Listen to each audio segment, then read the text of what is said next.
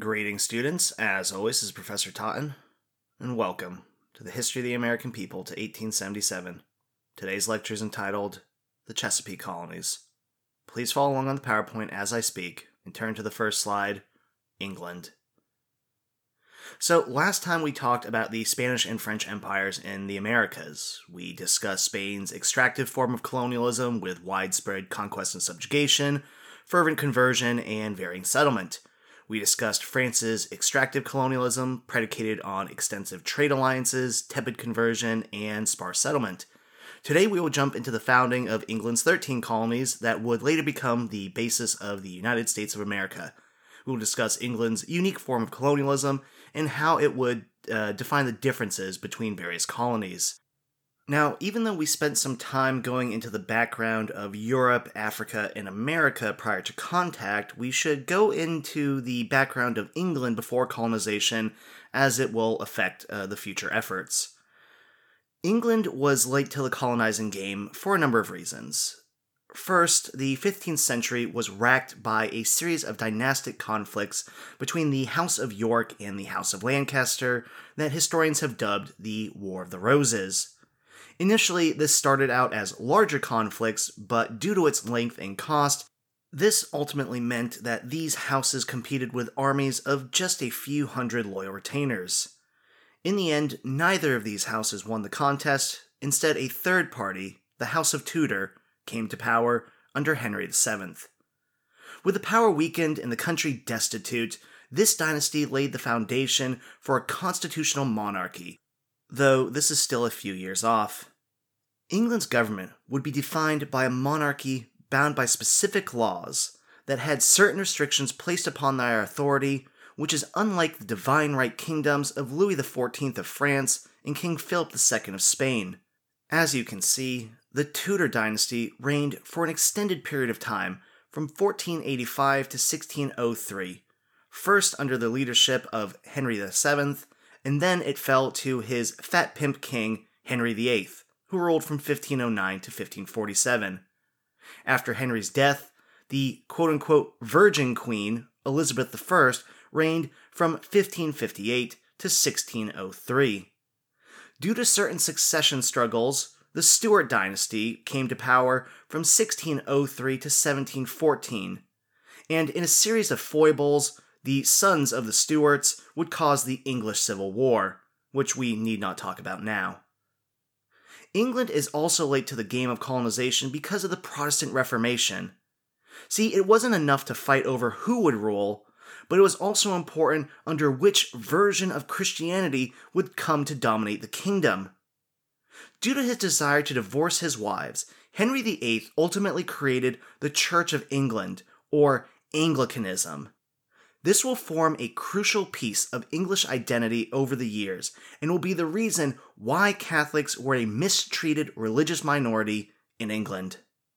Due to this Reformation, Henry's successor, Elizabeth I, will find ourselves at odds with numerous Catholic kingdoms. Because of her stance on religion, and her allowing of English, quote, sea dogs to raid Spanish shipping, and later the execution of her Catholic sister, this will spark a conflict known as the Anglo-Spanish War from 1585 to 1604. This is where the English scored the great victory at sea against the Spanish Armada in 1588, which curtailed the Spanish dominance of the seas. Naturally, piracy is the name of the game in this era, as many men are looking to get rich quick. One last facet of England I want to foreshadow is the conflagration of the English Civil War, a conflict which will define the future of English governance and colonialism, as well as the fate of the American colonies itself. During this period, England had an extremely stratified society, with a monarchy, an aristocracy, a burgeoning middle sort or middle class, a lower sort, and finally, vagrants and criminals. These population differences will help explain parts of English migration and the motivation for such efforts moving forward. England in this era was a rural society, with 80% of the population living in country villages, most of whom are eking out a meager living and are vulnerable to any changes to the economy. With the end of the War of the Roses, England witnessed a demographic explosion as the population surged from 3 million to 5 million people between 1500 and 1650. The result was heavy population pressures. Simultaneously, the landed aristocracy began a process known as enclosure. Enclosure is a system by which land is enclosed by fences, preventing the peasantry from hunting or using the land as they had traditionally done. While this will boost profits for the aristocracy, it will lead to significant hardships for the lower sorts. In fact, so much hardships occur that within a 100-year period, 50% of the peasantry lose their land from 1530 to 1630. Thus, a great fear of one's precarious position on the economic ladder will provide powerful motivations for migration. The takeaway from this is that the population boom, plus economic redefinitions and enclosure, will create a massive rural displacement. This displacement will lead to a new class of peoples known as the sturdy beggars. A sturdy beggar is a poor vagabond who is capable of work but has none, and these sturdy beggars will soon flood into the cities. The middle sort and the aristocracy will fear social upheaval and discontent among these peoples. Additionally, they will resist efforts to raise taxes to support the struggling poor. These conditions will provide many ambitious men with the motivations to both get rich and alleviate England's growing social issues through colonization. But before trying their hand at New World colonialism, the English decided to try it closer to home, between 1530 to 1603. The Tudors sought to extend their dominion over Ireland and engaged in a prolonged conquest that will be the training ground for their conduct in the Americas. During the conquest of Ireland, the English perfected a number of techniques to control the local population that will be put to use later. First, horrific atrocities against civilians. One English general said, quote, "Nothing but fear and force can teach duty and obedience to such a rebellious people." End quote. And there is another tale of an English general lining the path to his encampment with the heads of Irish rebels, clearly showing that they were not there to win the hearts and minds of the people. Next, enslavement, as Irish rebels were sent throughout the country and later the empire to do menial labor. Next, the suppression of local culture and religion. After that, the creation of ideas about ethnic and racial supremacy. Large-scale expulsions of the local populace to be replaced by Englishmen, and the creation of plantations and estates by Protestants for monetary gain and local control. These plantations were founded in Northern Ireland by English and Scotch-Irish settlers who promulgated Anglican Protestantism there, hence why Northern Ireland to this day is considered religiously different from the southern counties. You are all too young to remember, but throughout the 20th century, the IRA, or the Irish Republican Army, fought a series of terrorist battles against Britain for control of Northern Ireland. And all of this goes back to the early conquest 400 years ago. Again, the long arm of history. Now, many of the officers and men in the Irish conquest were going to be veterans who took these lessons to North America, and it helps explain the rather brutal conduct of the English towards native peoples. Please advance to the next slide entitled Motivations and Promoters. Colonization is extremely risky.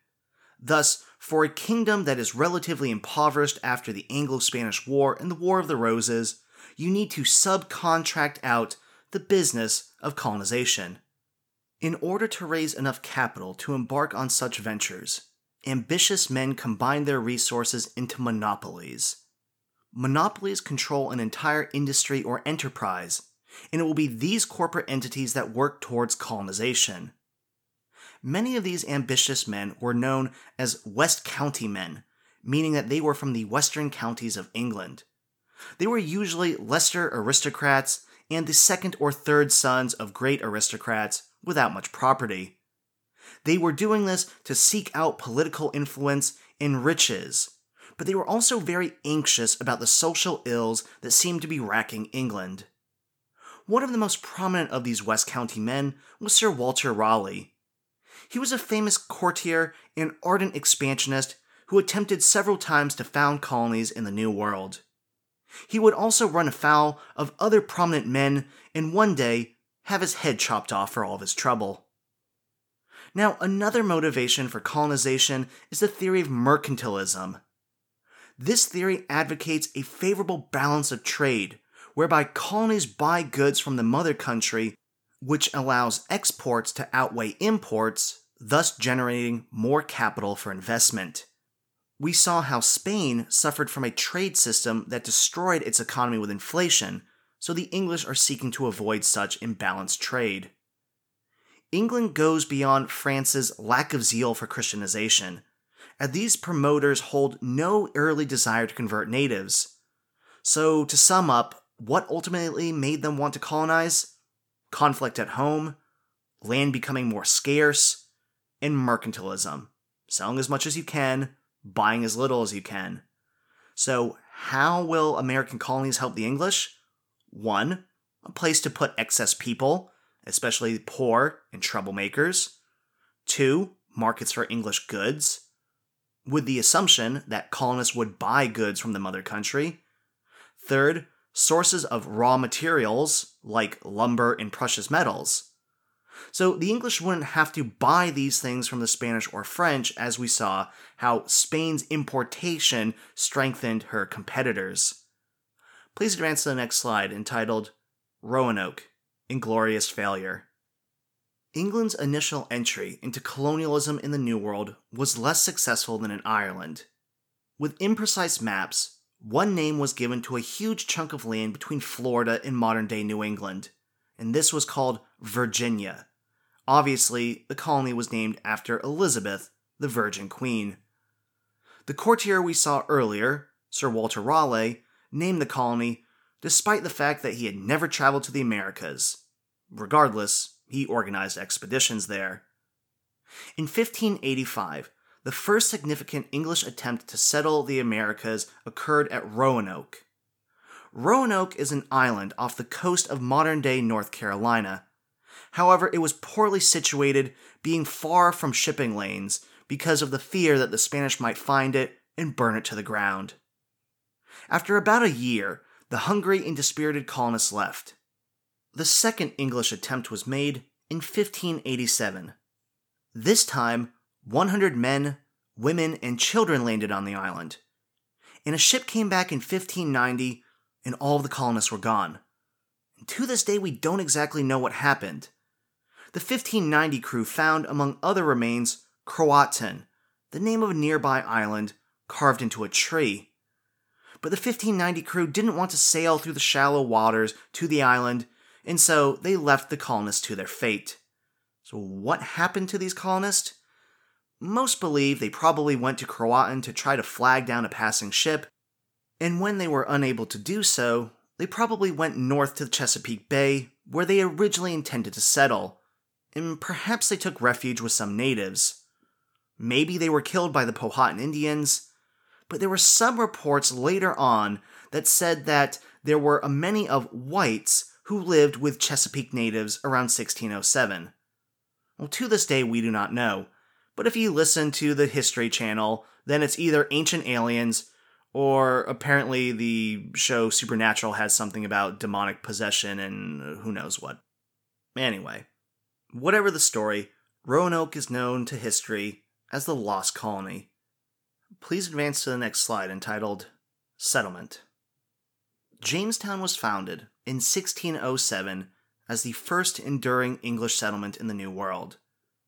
This town and colony was controlled and funded by a joint stock company called the Virginia Company.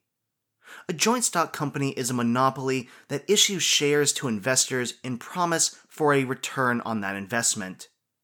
The Virginia Company is the name given to this joint stock company that invested in this specific colony. Jamestown was named after the recently crowned Stuart King, James I, and it was established 60 miles up the James River so that the colonists would be out of the sight of Spanish raiders. However, the location also put them further away from shipping lanes and closer to unhealthy locations. Based on this, we can surmise that this location was probably not meant to be a permanent settlement because the first 104 settlers were all men, and most of them were from the minor aristocracy, unaccustomed to working with their hands. So due to the location and the people, this colony struggled mightily for the first year. The men wanted to hunt for precious metals and not work or farm, and they certainly did not want to build a permanent settlement, all of which required a great deal of labor.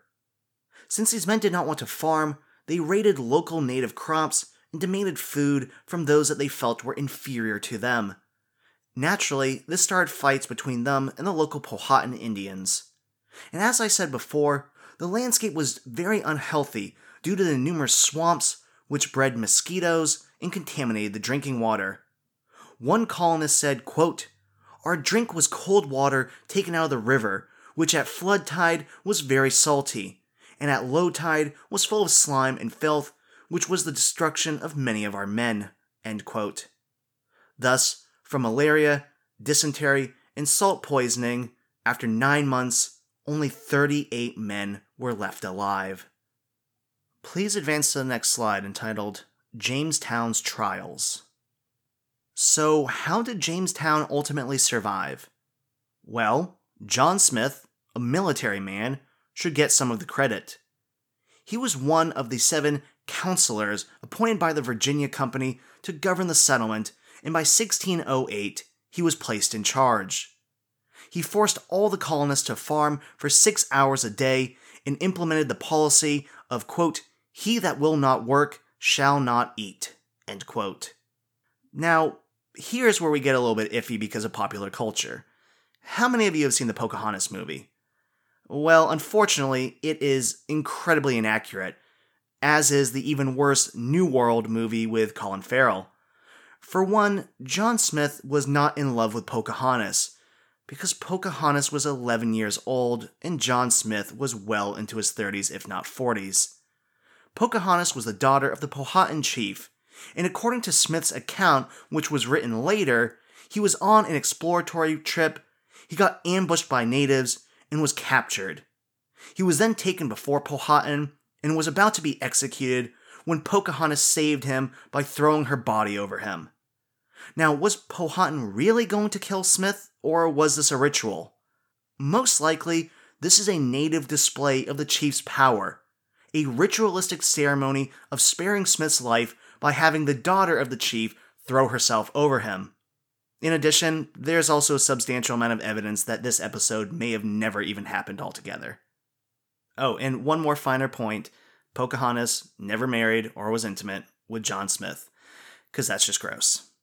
Anyway, regardless, Smith was not a popular guy among the colonists, and in 1609 he suffered a gunpowder burn when a store of gunpowder exploded, and there's some belief that maybe his people did that to him on purpose. Anyway, John Smith had to return to England, and not surprisingly, after he left, Jamestown entered the starving time during the winter of 1609 to 1610. The settlers were desperate. They stole food from local Indians, who then sought revenge. Severe food shortages led the settlers to eat dogs, cats, horses, mice, rats, shoe leather, and corpses. In fact, one man killed and ate his pregnant wife, and he was burned at the stake for it. By May 1610, only 60 starving colonists were left in Jamestown. By June of that year, Jamestown was evacuated, and the survivors sailed down the James River. And at the river's mouth, they ran into 3 ships from England carrying 300 people who convinced them to turn around. In other words, this settlement came that close to ending before it ever really began, and this is a great example that there is no destiny in history. It was not foreordained that the English would come and settle the Americas. It took hard work, sacrifice, and a lot of death. Please advance to the next slide entitled Jamestown Survives. Jamestown ultimately survived because so many people went there. With a plentiful supply of landless peasants, sturdy beggars, vagabonds, and criminals, England could simply throw bodies at the problem of colonization. And this is actually a continuity of human history. Societies can grow and build great things if you're just willing to throw death and misery at the problem. Hence, the pyramids and the Great Wall of China. To aid this supply of people, in the 1610s, the Virginia Company adopted what was known as the headright system. This dictated that any man who paid his own passage to Virginia would receive 50 acres of land. In addition, a man would receive 50 acres for every servant he brought over as well. These servants were called indentured servants. They received no pay, but they did get a little bit of food, tools, clothing, and shelter, but just enough to barely keep them alive. A term of indenture lasted 4 to 7 years, and while this doesn't seem like much, it was very risky because early on, most newcomers to America died within 5 years. Most of these indentured servants were poor whites who had little to lose by leaving England. Early on, servants in Virginia and Maryland got 50 acres of land when they finished their terms of indenture. So if you managed to survive, this was a great opportunity because the poor in England had no chance of getting their own land. Between 1607 to 1622, 10,000 colonists were transported and only 20% of them survived. This survival rate led to a very stratified society of elites and indentured servants, in many ways resembling Old England. To compound this, there was a massive gender gap of about 3 to 1. And another important date is 1619, when 20 slaves arrived in Jamestown.